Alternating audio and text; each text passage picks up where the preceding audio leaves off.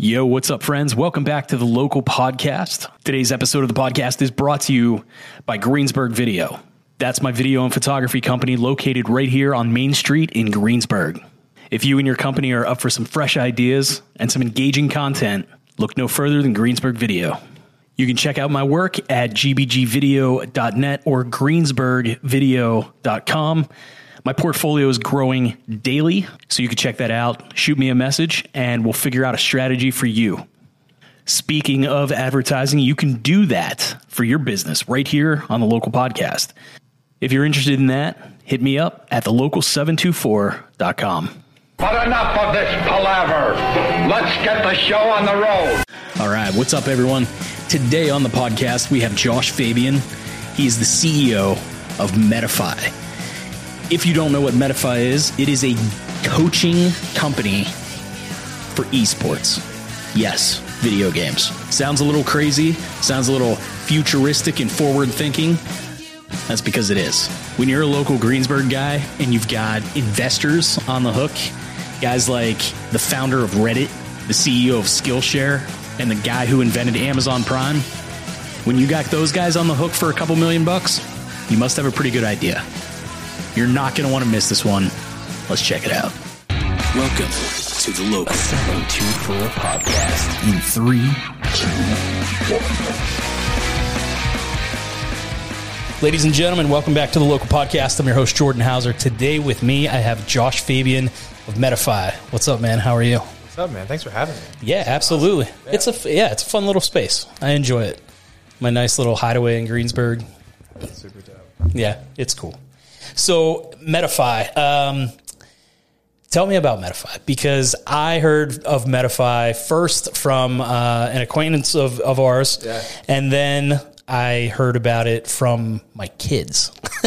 Wow, really? Yes. So, and before I talked to you, I knew what this was because of my kids. So, please explain to the world what Metafy is. So we take the best gamers in the world, and we give them the tools and the resources to run a business, teaching others how to play better. So we are, in a nutshell, a coaching platform for the greatest minds in gaming. Yeah. So how did the idea for this come to be? Yeah, it's a bit of a tangled web. But I was a lead designer at Groupon, running the marketplace initiative. When I left Groupon, it was to pursue gaming. I played a game called Yu-Gi-Oh! As a teenager. I was nationally ranked in that game, and I really enjoyed that. There was something to sitting down across the table from someone, and that was kind of a great equalizer. Didn't matter how much money you had. All that really mattered was how well you prepared. Yeah. And competing in that way, there's just a magic to it. So when I left Groupon, I wanted to kind of chase that because I was seeing gamers were making a living again. Or not again, gamers were making a living for the first time, really, competing. So for me, it was a game called Clash Royale. It was a mobile phone game of all things. And I was hooked. I played 8 hours a day. And 4 hours of that was streaming. Keep in mind, I've got 4 kids. So I'm a father. Yeah. I'm a grown man playing games 8 hours a day on my phone. But I wasn't making money, you know. Yeah. I was taking notes every time I lost a game on who I lost to, what their name was, what they were doing, what I could have done differently. Yeah. I took it very seriously. It was a job to me. And I was top 20 in the world for a little over a year, but I was making like $30 a day. Nothing. Yeah. Right. So I started coaching. Coaching was an outlet to just make money. I charged $100 an hour, and that led to me coaching someone on stream on Twitch, and then again and again and again. And then by the end of it, in about 6 months, I'd made $40,000 as a coach, which is less than you'd make in tech.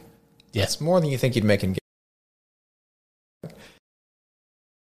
I eventually went back to tech because it was just easier work. You can coast more in tech than you can running your own business. Especially like a freelance consulting kind of business. Mm-hmm. But it was around the time my kids got into gaming. For them, it was the Pokemon trading card game. Right. And they were terrible. And here's the thing. I'm their dad. I know card games. Who better to teach you than me? Right. Wrong. They didn't want to hear anything. They were like, yeah, Dad, shut up. You don't know Dad. What do you know anyway? So I ended up reaching out to one of their favorite players who was, the best player in the world at the time. And I asked him, like, hey, this is going to be super weird, but could I pay you to, like, hop on a call with my kids and teach them? Because they don't want to listen to me, but they do want to get better. And he was just like, yeah, I can do it for $20 an hour. I was just like, what? $20 an hour? Bucks, huh? Like, bro, our babysitter costs more than that. You're the best player in the world. For $20 an hour, I'm going to move you into my house. Yeah. So, of course, we worked with him, and he was incredible. For my kids, it was as special to them as if my dad would have walked into my room when I was a kid and been like, Josh, Michael Jordan's at the basketball court behind the house. He's going to have you working your jump shot. Right. I would have been like, well, I'm having an aneurysm because that's insane for you to say to me. And for them, it was just that kind of reaction. They were just like, what is happening? Like, is this real? Yeah. But it cost me $20. That's so wild, man. It's crazy. Like, it was magic for them. And I did ask him eventually. We worked with him for a while, and I said, hey, are you doing the Pokemon thing for a living? And he's like, I wish. He's like, I make $30K a year working in a warehouse. Yeah. And for me, that was it. That was the moment where, like, I think every entrepreneur they have that moment where their ego kind of gets them. Yeah. Where you're like, oh, here's a problem that I can solve better than anyone else on the planet can. Mm-hmm. Never true. There's 1,000 me's out there. Right, yeah. There's 1,000 me's probably in Pennsylvania. But you have to have that bit of ego to be like, I'm going to drop everything and run with this. Yeah. Which I did, and I think no one else had done at that point, in the same way that I had at least. That got us to where we are. And fast forward into today, my 11-year-old and 10-year-old are top 100 in the world in Pokemon. So that's wild. The coaching has worked. Yeah. So you've got like proven method for sure. Where is that guy now? Like, is he part of Metafy now? Yes, he's coaching on Metafy. He's doing pretty well. That's awesome. It's super cool. I had a coaching session this morning with a coach. And when I hopped on the call, I was just like, so how are you liking Metafy? And he's like, do you work for Metafy or something? I was like, I do. And he's like, oh, what do you do? And I was like, I'm kind of the boss. The CEO, you're the dude, man.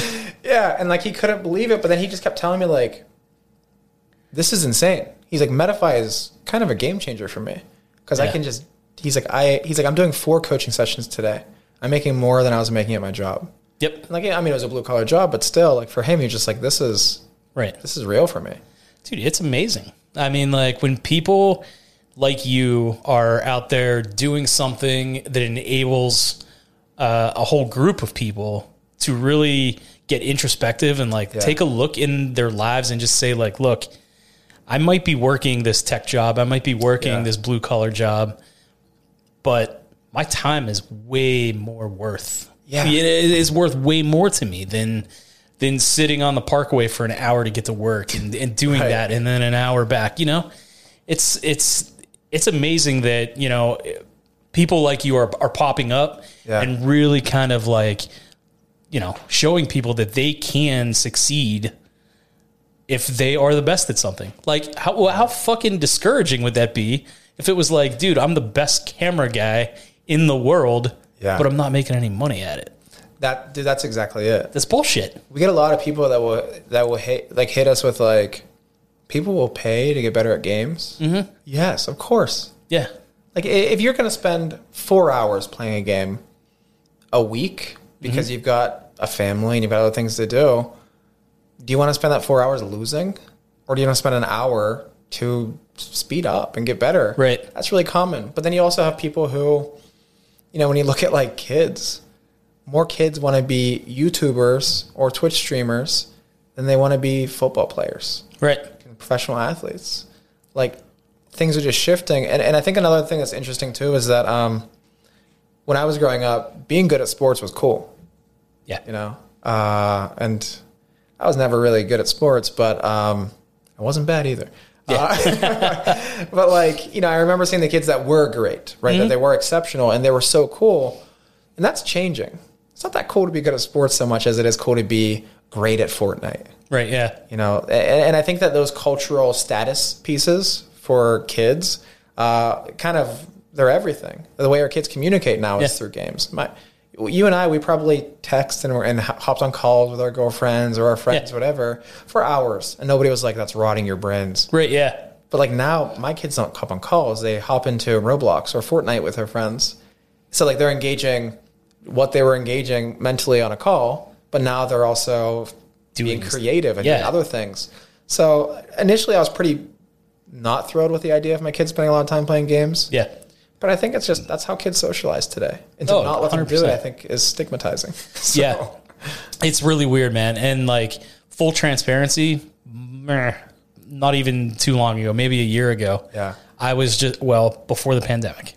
Yeah. I was like, dude, let's get outside. Let's go do something. Yeah. Let's go work on baseball. Let's go work on, because exactly what you said, that was what it was when I was a kid. So it was like, let's go work on, I'm going to teach you how to ollie. Let's go ollie. Grab your skateboard. We're going to go to the park or something. And after, like, during the pandemic, we weren't allowed to do anything. My wife was still kind of like, you can't sit upstairs and play games all the time. Like, and then I was just like, well, what else are they going to do? Like, who cares? Just like, let them enjoy. Like, we're sitting here watching endless fucking Netflix. Like, what are we doing? Yeah. Endless. Right. Yeah. And so it's, it turned into like, we're letting them do their thing. And then that is kind of when I started to understand that, I sit there and idolize, say Michael Jordan or something like that, and my kids are idolizing some dude that is playing Roblox or something like that. So it's the same thing. You know what I mean? Like, I realized the whole thing, like watching some dude play Fortnite on TV. At first I was like, you're watching another kid play video games. Like, what are you doing? And like, at the same time, I don't know who it was, somebody said to me, do you watch people play football? And I was like, well, fuck you, man. Yeah. Yes, I do. So it was like, shit. Like, I mean, like, and it's like, imagine football, but with like insane explosions. Right. Yeah. And all of these like crazy things that could never be in a physical game. It's just like, honestly, like, we've got, so Kelvin Beacham is an investor. Mm-hmm. So he's a professional football player. Then Will Allen is also, or he was a professional football player. He was for the Steelers. Both play on the Steelers. But I remember talking with them and then being like, do you follow sports? And I was like, no. Yeah. And then they're like, we follow esports, because I don't know how, like, they both told me, I don't know how physical sports keeps up, because digital, like, we're seeing these humongous arenas being erected at colleges now for esports. And I mean, you have a dragon flying across the arena. You know what I mean? It's just so engaging. And then you go to like a football arena and like, they're fun because of the people you're there with. Yeah. They're fun because of the energy, but they're not visually engaging in the same way. They're not at all. And it's just such a different experience. And I think that we're kind of seeing that shift happening where like Pepsi's like, we're going to put our money here now. Yeah. And then that's when the scholarship, that's just saying, hey, day, but you can go get a concussion playing football. Yeah, exactly. Because it can get you a scholarship. Yep. Which is fair, but like at the same time, I think we can be a little hypocritical for sure at times. 100%. I'd like to think that no matter what age group I'm in or whatever, I feel like if I'm presented with a good, idea of what's going on and I can see like both sides of it, then cool. Yeah. I was wrong. Right. Good enough. Like you want to, if this is going to actually like help you take care of stress or like mentally whatever, or if you can make money doing this somehow, go for it. Like put your energy where you want to put it. Because when I was a kid, I wanted to be a pro skateboarder. My mom was like, you're not going to do it. You're not going to do it. And I was like, and I knew in the back of my mind, like I wasn't doing handrails. I wasn't doing big, sets of stairs or anything like that. Yeah. And I was just like, I wanted to be that. So my mom just, she let me skate as much as I wanted for as long as I wanted, it just like, and finally it was like, well, all right, I got a girlfriend. I'm going to hang out with her a little bit. Oh, I'm going to start a band. All right. Well, then, and skateboarding just kind of, finally and eventually ended up where it was. It's memory. It was funny as for skateboarding is, I wanted to skateboard, but only so much as like buying Spitfire shoes. And right. Dude, the brands, practice that shit. The brands were the shit, man. Right. And I still really, I think like, and I know we're off on a tangent here, but I think that like skate culture still has these incredibly powerful brands. Oh yeah. That like, I don't know, they're kind of like counterculture, but like, they're just, like you'll see a lot of what we do with Metafy is influenced by a lot of these like punk and like counterculture like vibes, because I think it's dope. Yeah. It's all coming back too, man. Yeah. Like, and it's coming back hard. I mean, let's just take the pandemic for example. You know, people really are realizing that, you know, I talked to my tattoo artist the other day, and we were having a phone call, and he made a really good point, and he was just like, dude, I don't think people are just sitting around, you know, being lazy collecting unemployment, because like when you're an adult, it's not a lot of fucking money. Right. So what they are probably doing is realizing that their time is more fucking worth, you know, a lot more to them than anything else. And they're realizing that they could probably, now's the time to like take a chance and take the leap, start a business or do something to make money that they want to do. Yeah. And that like, dude, that resonated with me so hard. I was just like, fuck yeah, man. Like that's definitely, people are finally at a point right now where, you know, it's cool to be that counterculture and come back and just be like, you know what? I didn't have to be the rich kid in school. I didn't have to be the cool kid. Yeah. You know, the kid that didn't have to struggle to make fucking connections because their parents just dumped that on you. You know, you're the guy who's like coming back at it like 10 times harder than anyone else. And it's really fucking cool. Yeah, dude. That shit like fires me up. So when I think about like where we are today, what gets me really excited is this idea like, all right, fuck gaming, forget gaming. All right. But let's just talk about everything else that everyone's passionate about. And I think that when we look at, I'm going to get super lame here for a second, but like my favorite researcher is the late Anders Ericsson. And, you know, his work really dove into like how people learn. What makes expert performers so great? You know, is it talent or is it something else? And, you know, he really had this like beef with talent. And, you know, he's really one of the guys who like popularized this idea of deliberate practice, right? Spending time with intention to get better. Yeah. But a lot of his work goes back to this idea of passion, right? Expert performance always starts with passion. Yeah. And, you know, in the case of people like Tiger Woods, right? Is he a prodigy, or did his dad have him in a garage practicing his swings when he couldn't even walk yet? Right. Which is actually the case, you know. And it's like in most cases of these people that are phenomenal at what they do, it's not that they're born that way. It's they put a lot of time in to the thing they love to do. And it starts with passion, and then it eventually becomes work. And then that's like, okay, well, now I'm going to practice this and I want to get better. And then you hit a plateau and you got to break through that. Yep. Great. And the reason I tell you all of that is because if that's true, that's incredible, because that means that we're at a point now in society where people have more time than they've ever had in human history to dedicate to the things they're passionate about, which means there's more reason to spend money on those things that you're passionate about. Yeah. So now someone can make $50,000 a year doing fucking crochet. Yep. Right? Anything you can imagine that you give a shit about, you can make a living doing.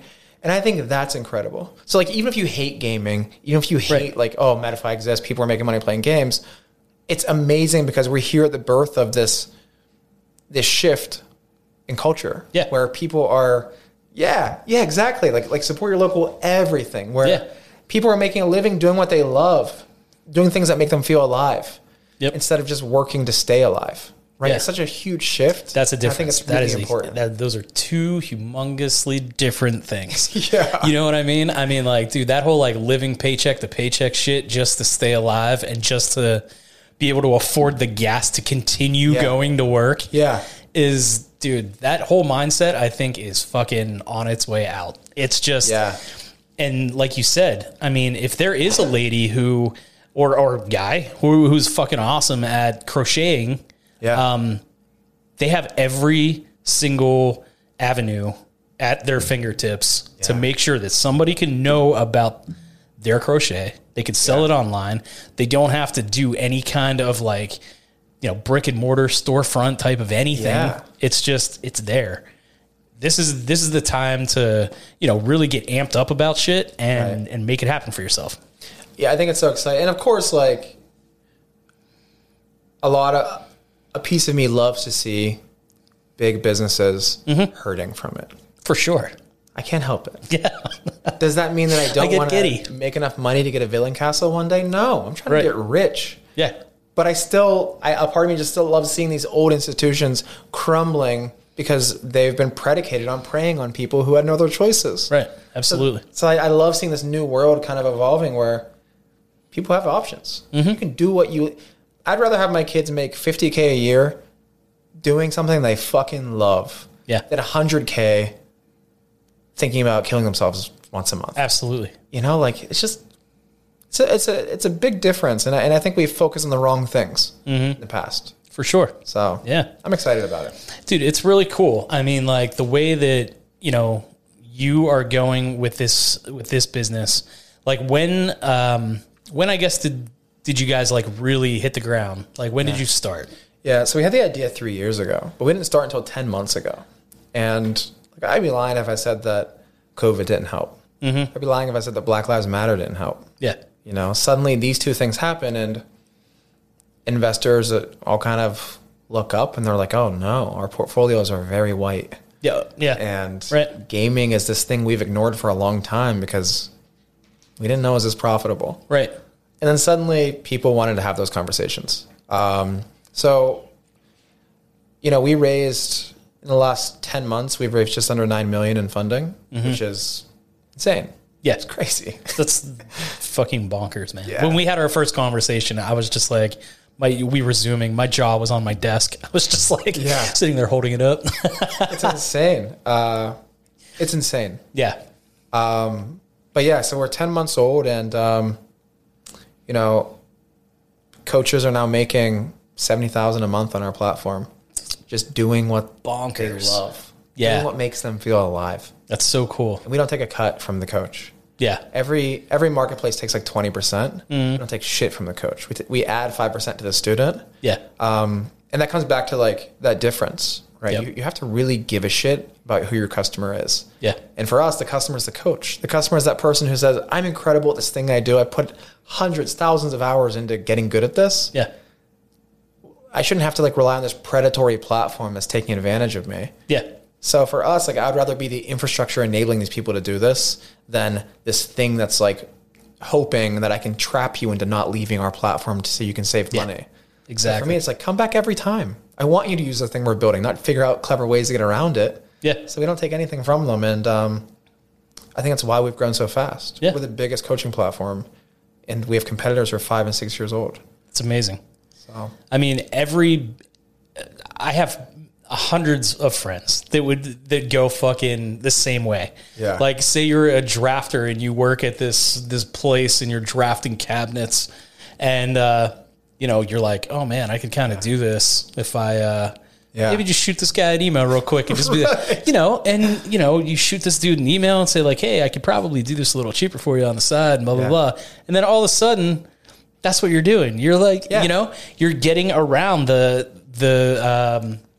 well, in his case, he was getting around fucking business. Yeah. Like the company he was working for. But like, I mean, it's for you guys to like understand that the customer really is the coach and you guys that's how you're making your money. You're not making your money from the students. You're making your money from the coach.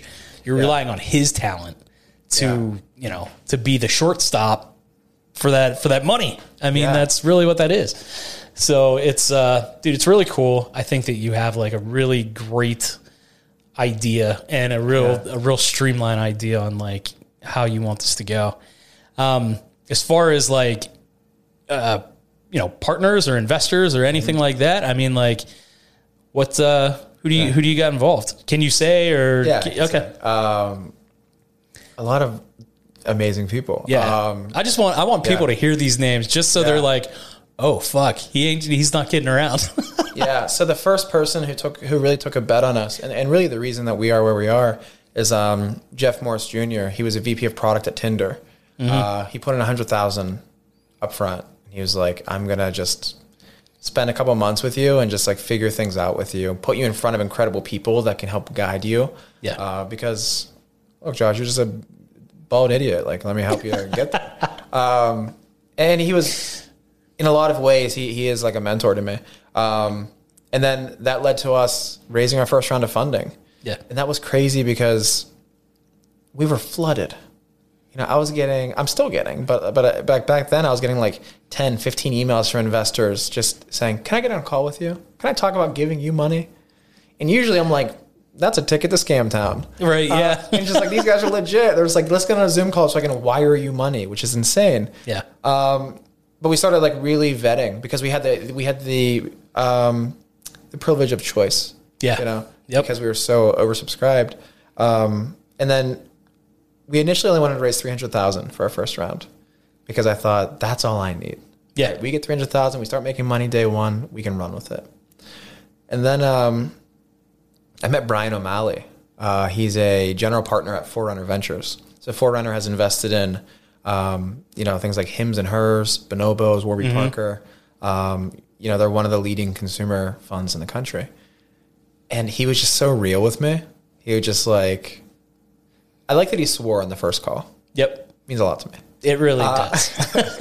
But he was also just real. He's like, look, dude, if you don't need to raise more money, then you don't need to raise more money.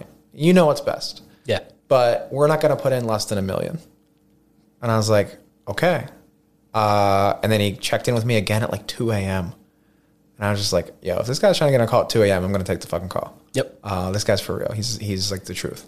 So I hopped on a call with him again, and like I was like, look, I think we might just take more money.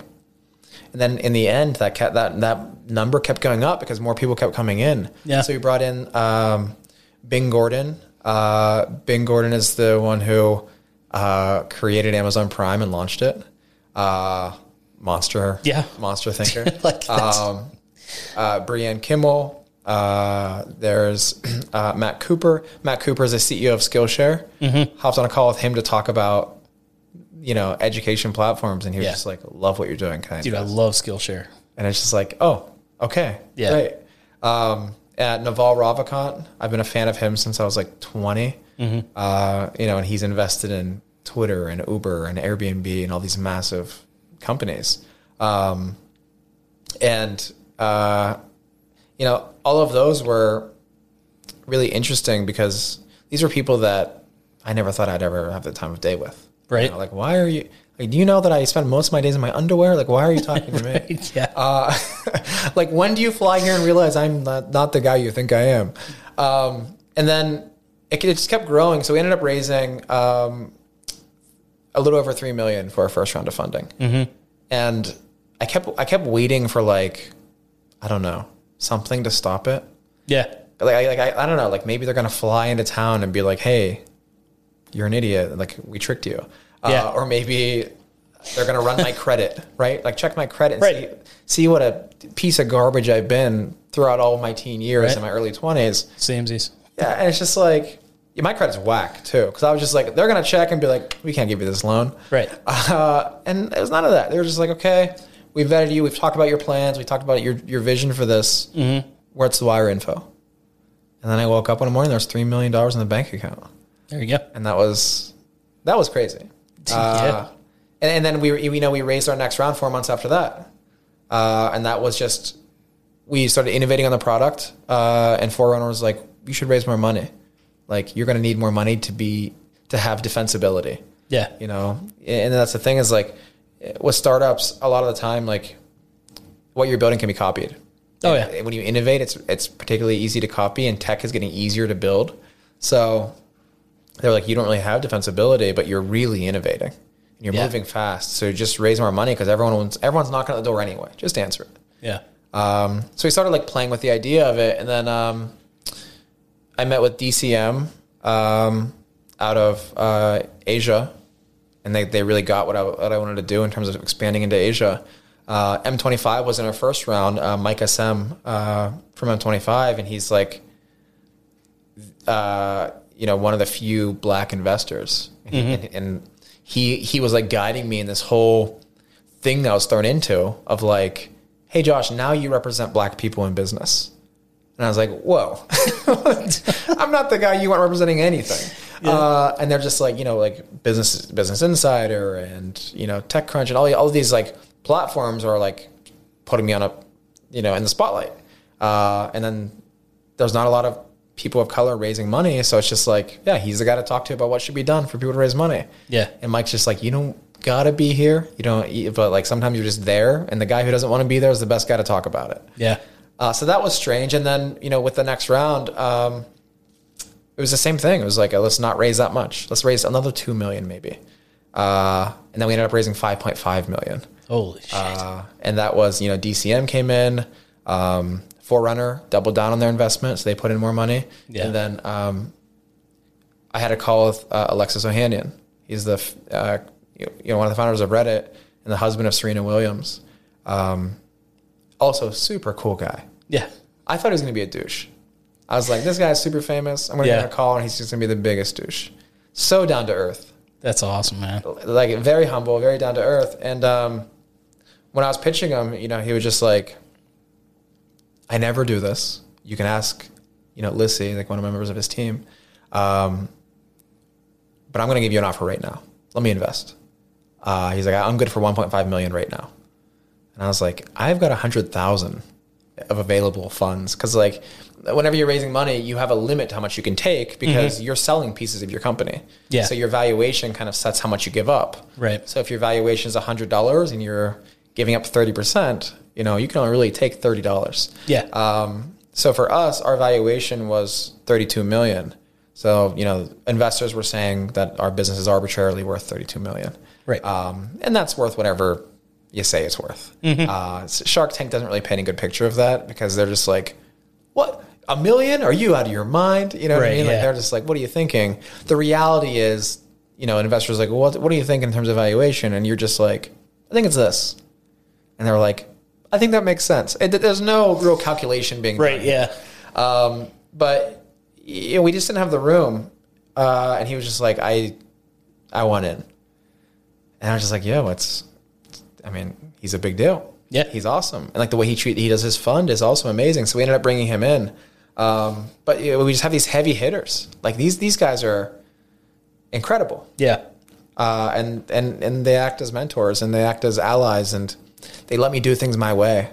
And Brian's always telling me, Josh, like, you're a bit of a wild dog. Like I give you advice and you do your own thing anyway. And yeah, it seems to work out. So I guess good job.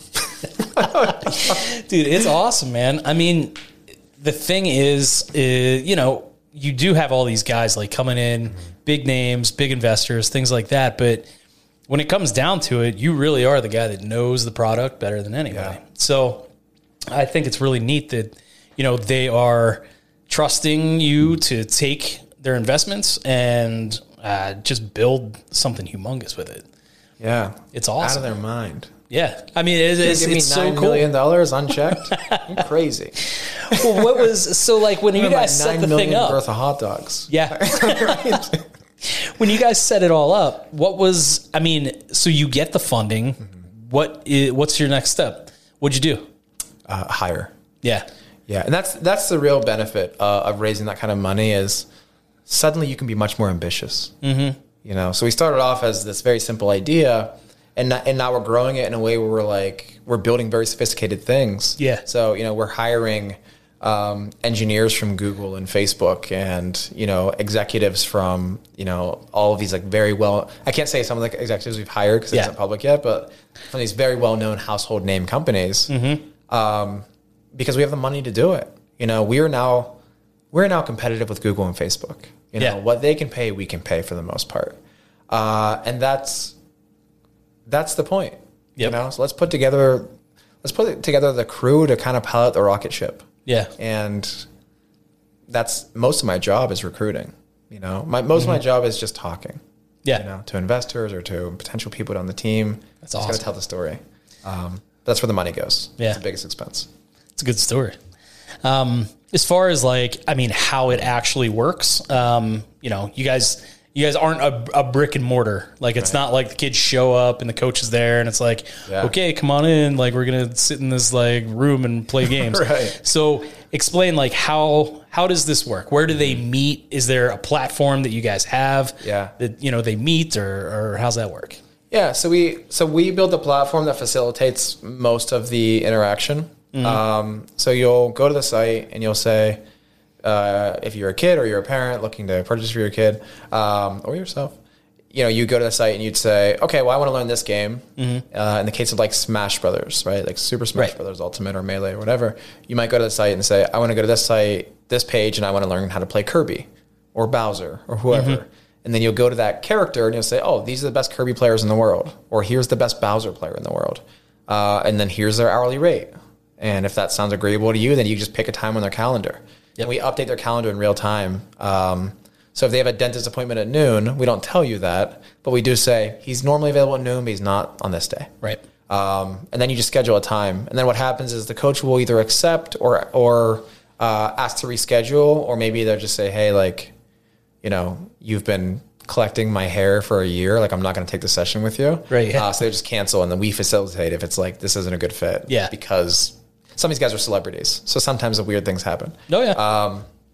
But at that point, the coach gets a calendar update, you get an update, and then on the day of, you connect on Discord, which is like a messaging platform.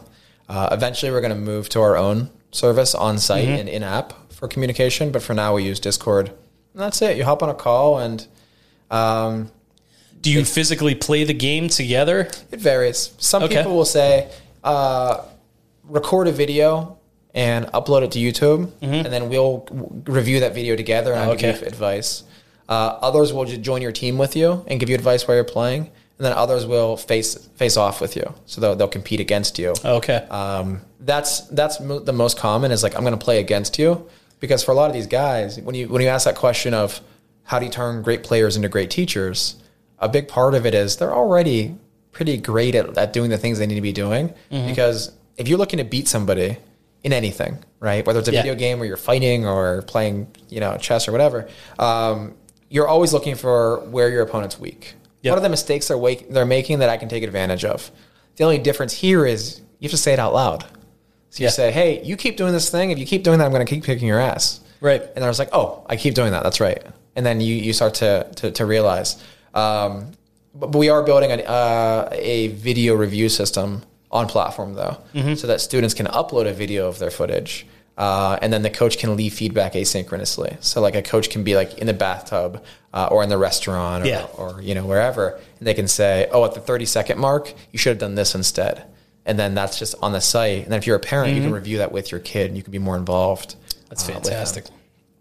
See, I think that is where a lot of parents would get to that point sooner, is if they're involved and they can see that there's some sort of progress going. And it's more of a learning experience.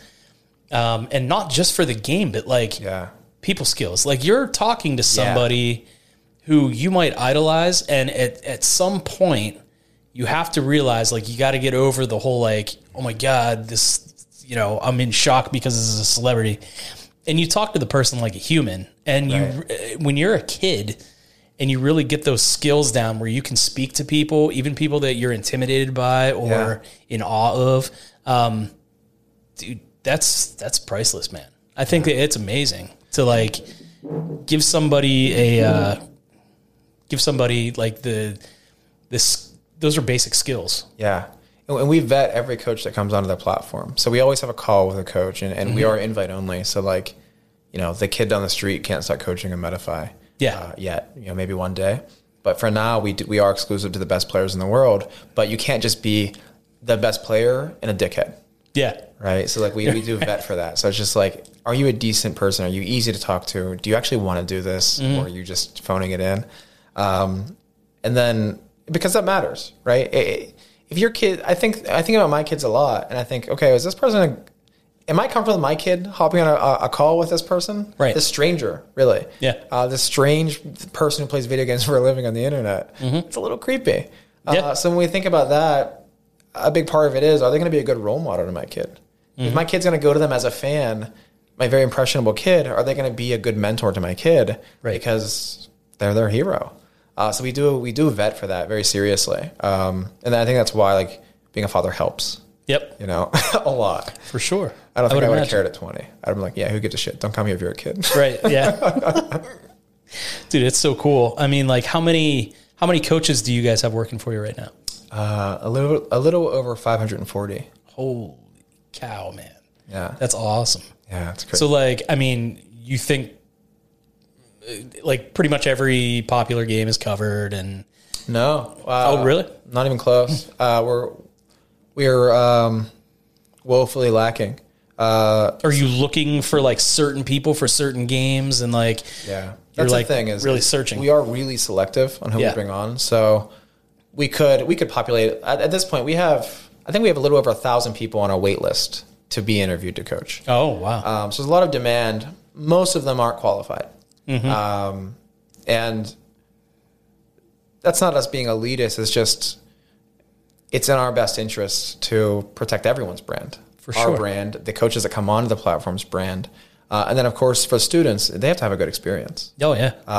So Smash Brothers is a game where we are dominant in that game. Mm-hmm. Rocket League, we're going to be fairly dominant in about maybe a month, maybe a little less. Mm-hmm. And then League of Legends, we've just started really working on.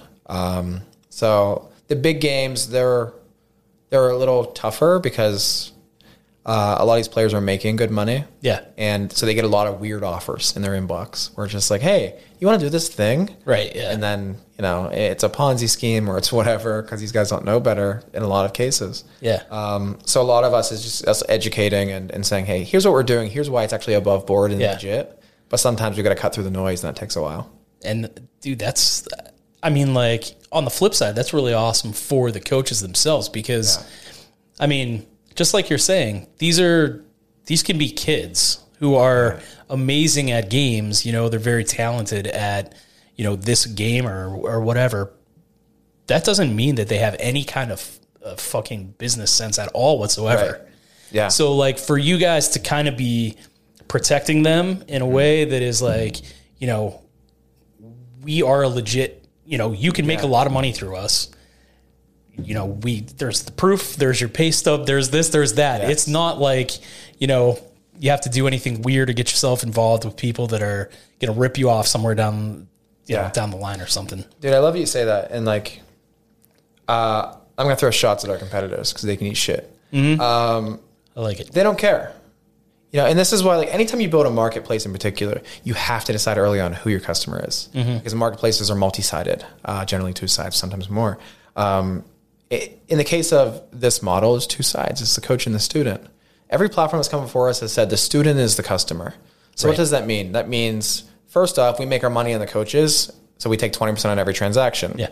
We don't allow the coaches to share where they are elsewhere on the internet because we don't want them to go off platform. The students need to stay because they're our customers. We take, we put emphasis on a student hits the site, they find a coaching session right away. We don't give a shit if a coach makes a living doing this. All that matters is a student gets a session when they get here because we make money that way. Yeah. For us, it's totally different. Like, the student's not the customer. That doesn't mean I don't give a shit about students. Of course I do. I give a shit about students because the coaches who are our customers give a shit about students. Yep. But my first priority is coaches. So when I think about a coach that's not doing well, a coach who keeps missing sessions, a coach who is struggling, the answer for me isn't get the hell off the platform. It's you're not a businessman. Like, you're not or woman or anything. So how do we help you level up? Your retention's low. Here's how we help you improve it. Or you've missed a couple bookings. Let's talk about what's going on there. So like having a coach for the coaches to help them build these relationships and understand, because I mean, you're familiar with freelancing, right? And consulting. I'm super familiar with it as well. It's hard. Yes, it is. And it takes time to get used to it. And if you've spent most of your career making money playing games where you're beholden to no one, you don't really have that skill set yet. Right, yeah. So we're working really hard to help them really build a business that will endure. Like, we're doing a much more than just set up your profile and, get bent. Like, it's like, hey, we want to help you win here. Including, like, you got to pay taxes. Yep. Right? Like, I hope you're putting money aside because it's not just free. You've got to pay your taxes. So, like, we're working on statements now that are super organized and clean to help them. So that's like, here's how to understand your income. Yeah. Right? Here's where it makes sense to start doing charitable donations. Yep. You talk to most freelancers really anywhere, they probably don't even know when it's time to start using charitable donations to benefit you. Right. Yeah. So like all of those things are things that we can do from a tech standpoint to help them level up, and also like a people standpoint, but at scale, Yeah. So how do we help thousands of these individuals across the country make a living doing this, and then the world after that? It's amazing. It's basically free business school. Yeah. While they're making a ton of money. Yeah. And It's of course fantastic. we make money too. Like I'm not trying to run a charity. I want to make Absolutely. money. I want to get rich. I want to buy a yacht just so I can sell it. Yeah. But I want to keep my soul while doing it. Oh yeah. Like I care about these guys. A lot of them are my friends. So like I don't want to do some shit that, and also it makes good business sense. If we treat these guys well, yes, it makes me feel good. It makes me feel warm, and it's very sweet, and it's very comforting. But if we don't treat them well, we might win short term, but eventually someone's going to come along and they're going to treat them right, and that person wins. Yeah. Fuck that person. I want to be that person. Exactly. So I think we just treat them right now, even if it means we grow slower and our profits are lower in the beginning, because at scale, who cares? Yeah. Who gives a shit at scale? If I've got $1 billion versus $1 billion and one, I think I'm going to be all right. Yeah. I think it'll be okay. I think it's awesome, man. I mean, like you really, and not like in just in the term of money or anything like that, but I think that you really struck gold with this idea, in personal fulfillment, money, all of that stuff. But, luck too. Yeah. I mean, talk about timing, dude, it's amazing. Yeah. Like, has there been a project, just to, make sure everybody realizes that it's not just, luck all the time, because that's what we talked about. Like Tiger Woods, he didn't just pop out swinging a golf club and hitting hole-in-ones. So, had there been projects in your life that have failed miserably? Yeah, countless. Yeah. Countless. I mean, we would need probably 3 hours to go through all of them, but, one project was, I've had one thing in the past related to gaming, and it was actually with a mutual friend of ours, Sean. Mm-hmm. And that was, we called it Level 1. Yeah. And it was this idea that we were going to have an arcade locally, because we thought, hey, like there's nothing for kids to be doing in the area. Let's have this place where we have the dopest PCs and the dopest systems. They can come in and they can rent it out, or they can just come in and play games, whatever. Yeah. I think I'm the one who mostly ruined that idea. I just wanted it to be perfect. I wanted everything to be perfect. Mm-hmm. So I was like, well, let's get the design right, and let's redo the ceiling tile. Let's paint all the ceiling tiles. And that was a week of work. And in the end, we never even opened. We shut down. We never even launched it. I had a business, a social curation platform for anime and manga fans. Mm-hmm. Most successful thing I've done prior to this, and we had 1 million users. Wow. We had a partnership with Hulu. They were giving us all of their anime content. And I just messed it up. I made every mistake you could make. I didn't fire fast enough. Mm-hmm. I had problematic people that I knew I needed to let go. Yeah. But I couldn't do it. Because it hurts. It hurts you and it hurts them, and it's just very uncomfortable. And I think that's the mistake that most founders make, most entrepreneurs make early especially, is they wait too long to fire. Yeah. It's not your job to fix those people. It's not your job to kind of level them up, especially early days. Yeah. Early days, you're not supposed to be doing internships. You're not supposed to be doing all these things. You can't. You need someone that can fly the plane and build it too. Yep. So, that was a mistake, but also I didn't plan ahead well enough. The way that I think about business now, I think about like card games. When we're playing a competitive card game, anytime you make a play, you have to stop and you have to think, if I make this play, how do I lose next turn? What can my opponent have that beats me on the next turn? Yep. And if you don't think about that, you're gonna get bad luck eventually. Yeah. Right? Where you lose and you think, well, if he wouldn't have had that one card, I wouldn't have lost. But if you would have thought about him maybe having that card, it wouldn't have happened. I didn't have that mindset with the last business, and we got fucked. Yeah. A big player came in and they said, they're a threat, kill them. And Hulu killed our deal. And that's it. Our money was gone. Our App Store ranking plummeted, and I was so depressed. I felt like such a failure. Like, I was just like, it was on me. Yep. And that's the thing, is like, it was on me. It could have been prevented. And, just so many ideas, so many businesses in the past, they've all failed. Mm-hmm. All of them. If you ask anyone who knows me, and if anyone who knows me is listening, they're probably just like, yeah, another fucking Josh idea, you know? And that's, I'm sure, how Metafy was, where they're just like, oh, that's cool, Josh. Yeah. You're going to do another little thing? When are you going to get a real job? Yeah. And yeah, so Metafy feels like an overnight success, but Metafy is 10 years of learnings. Right. Compounded. Exactly. That's the kind of point. That's the point that I wanted to get to. So it's really just kind of like, you know, there's hard work that is involved with great success. So, I mean, like, I'm sure Tiger Woods lost his fair share of matches and sliced and hooked his fair share of balls. Couldn't fucking putt or the damn at some point in his life. Yeah. He probably just got out of the weight when he was 8. Right? Right. Yeah. I mean, just like, dude, it's just, you have to you know, push through and really just keep on going and going. That really is the sign of a true like entrepreneur. Yeah. It's a curse. You can't ever work for somebody else. No, never. Right? Anyone who's ever employed me is like, yeah, that guy fucking sucked. Yeah. You know? I mean, my ex-wife's dad, and I took this as a compliment. I'm not sure it was meant as one. He said to me one time, he goes, man, he was like, there are really 2 kinds of people in the world. He's like, and you know, there's a guy that, you know, people that can work for people and people who just fucking can't. And you just can't work for people. It's hard. And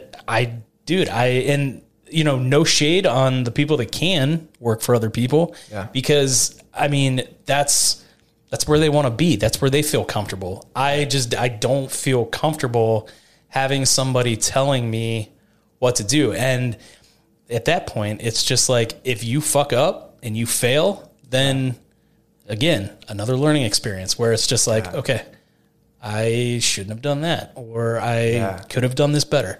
You know, it's going to sound ridiculous, but I think that I genuinely, like, if I could not be an entrepreneur, I would choose that any day of the week. Yeah. But like, if I could be happy working at 9 to 5, genuinely happy, where at 5 o'clock, I think time to spend time with my family. Yep.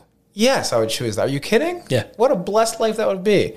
That, to me, it's a big deal to me that, like, the life of an entrepreneur is like it's a life of sacrifice, right? You're sacrificing relationships. You're sacrificing your time. Your youth, you know, in a lot of cases. Weekends. You're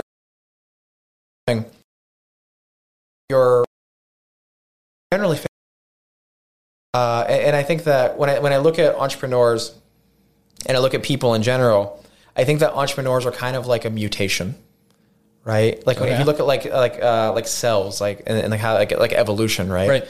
You know, you have mutations, and most of the time that mutation sucks, right? It's like, all right, you got like an extra ear. Right. It either did nothing for you or it killed you. Yep. The chance of it actually being a good thing, very low. Exceedingly low. And like most people, they're wired to move society forward, right? Or keep society running, rather. Yeah. You know, it's just like, hey, you're making things work. You're the oil keeping the machine from squeaking. And then you have entrepreneurs, and they're just like, what if we had a hotel for cats? Right. Yeah. And it's just like, do we need that? No. But, you know, maybe that evolves into, oh, actually now we have boarding schools or boarding for pets. Yeah. And people are like, oh, I can vacation now. That was actually great. I'm glad you had the dumb idea of like, you know, whatever that was, that first thing. But like most of the time, most of these ideas are terrible. Yep. Most entrepreneurs are going to fail, and they're kind of doomed to fail, and they just keep trying anyway. So I just think we're wired in a way that is a little unfortunate. And it's celebrated. It really is. Yeah. I mean, I have, you know, there's a lot of people that are just like, man, I wish I could run my own business. And it's like, I wanted to do this forever. And I waited until I was in, you know, my mid 30s. Yeah. And then 2017, I was just like, all right, fuck it. I'm going to quit my corporate job, and which was a cushy ass job. And I'm going to do this for myself. Yeah. And dude, the struggle was just like, it was super real. I mean, I was definitely like, I can do this. I can do this. I had to convince my mom that I could do it. Yeah. I had to convince my dad I could do it. My wife, my friends, everyone was just like, hey, yo, you just bought a house, man. Congratulations. And I'm like, yeah. And they're like, cool, dude. So like, yeah, if you need help after work, and I'm like, yeah, I quit my job. They're like, right. You just bought a house yesterday, and I'm like, yep, quit my job yesterday too. Yeah. Like my dad was like, what in the fuck are you doing? Yeah. Like, I mean, I was standing in Home Depot and my dad was on the phone screaming at me. Not like screaming like, you fucking idiot. He was just like, dude, I understand something here. Yes. Like now your life is over. You fucking work and it doesn't matter what you do. You need to fucking pay for that house. And, it's just like crazy. You wake up and dude, like the motivation just like it's there. Sometimes it's not, but it's there. And you know, every single morning you wake up, you know that you are in charge of your life. Yeah. And whether you win or fail that day is completely fucking up to you. Yeah. So that's best fucking do it. That's the thing. And that's what I think a lot of people, they look at entrepreneurship, they look at running your own business and they see the freedom and that's what's compelling. But I don't think they realize that it's actually much more work than having a job where you can just turn off. And I think that for me, that's what's scariest and what's hardest about being an entrepreneur is that I feel more alive than I've maybe ever felt in my life. Mm-hmm. You know, I feel, just so motivated to keep doing what I'm doing, and it's enthralling. Yep. And therein lies the fear because it's chaos. Right? The anxiety is not present when I'm working. When I'm working, there's no anxiety. But it's when I'm laying in bed at night and I realize the mountain of anxiety that's shadowed over me. Yeah. That's when it really hits me.